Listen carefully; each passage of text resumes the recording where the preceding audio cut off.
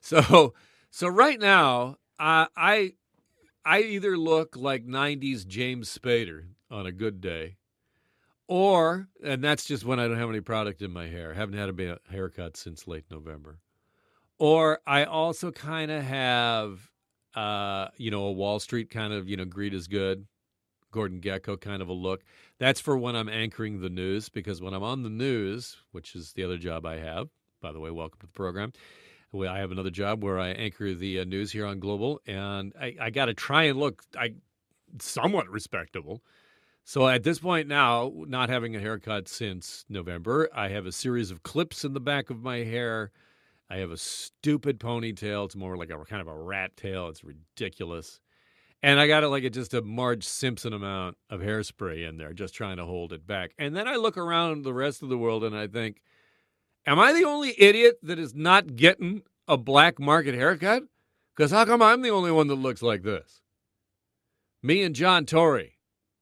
And Patrick Brown looks kind of ludicrous as well. But the news is, of course, we're going to be able to get haircuts as of next week. So what's happening at hair salons all around the province as this news drops? Vanessa Carter is the owner of the Vanessa Carter Salon. Welcome back to the program.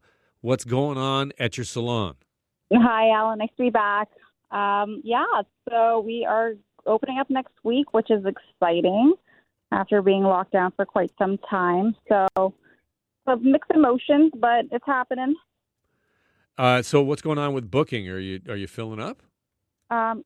So it's a little terrifying. I'm basically having to play catch up with clients that were booked prior to the lockdown. So for Oakville, that's where we're located. Mm-hmm. Our lockdown, we all went into the third phase, but we were open when Toronto and Peel were closed. So we were lucky to be open that lockdown. This lockdown, I have April and May clients that were already booked to catch up with, plus already my regulars that they are overdue and in definite need, plus there's a wave of all these new clients. So it is very overwhelming.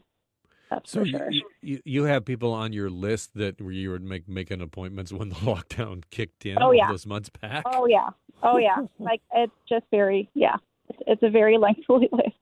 And it's hard when you're just like, I'm a small business. Yes, I have 2 staff members, but we only have 2 arms. So trying to get everyone in, it's very difficult. Has it been hard to get staffed back up? I've been very fortunate with my staff. They're excited to be back. From a lot of my friends that own salons as well, they're all having a difficult time because a lot of stylists aren't coming back. So they're just left kind of scrambling. So it's a difficult time for a lot of people in the industry for sure. It has been a hard slog for everybody in the personal services industry. And one of the concerns that I've heard time and time again from salon owners and small business owners is that they're concerned that the clientele just will not come back. They're just gone and won't come back. Is that your worry too? No, I don't have that worry. I'm very blessed, I guess, to know that I've got a lot of my clients who have been patiently waiting. Plus, there's a plethora of a whole bunch of others. I think people are looking to feel brand new again. I mean, good hair makes you feel confident. It's like the crown on your head. You feel like you can go your day. You just feel great. So I think hair is, it's not, what's the word I'm looking for? It's just people feel better when they have their hair done. So I feel like going into this and now with our numbers going down, people want to go to patios, see their friends, see family they haven't seen so long. So everyone wants to get their hair done. Oh my goodness! Goodness! You don't believe it how badly I'll just tell my personal story is that during the first lockdown, the first time way back, I had my wife cut my hair 6 or 8 weeks into it, and she just took the clippers and just went around the side of my head, and it was so bad I had to put makeup on the side of my head for a couple of oh my goodness, that's too funny. It was so it was so bad. And she meant well. I knew it was bad 2 minutes into the haircut. She just poured me a scotch. So I've decided that there's just no way I was going to let that happen again. So I'm just riding it out. Yeah. And I am just so excited. I'm so excited that you're back, and I'm so excited that I'm going to be able to get a haircut. Yeah, definitely. I hope you're on the list. I hope your barber will take very good care of you, or your stylist. Vanessa, it is so great to talk to you. Congratulations on Thank being you. reopened, and I hope things go just great. Yes, looking forward to it. Thank you so much for having me back on your show.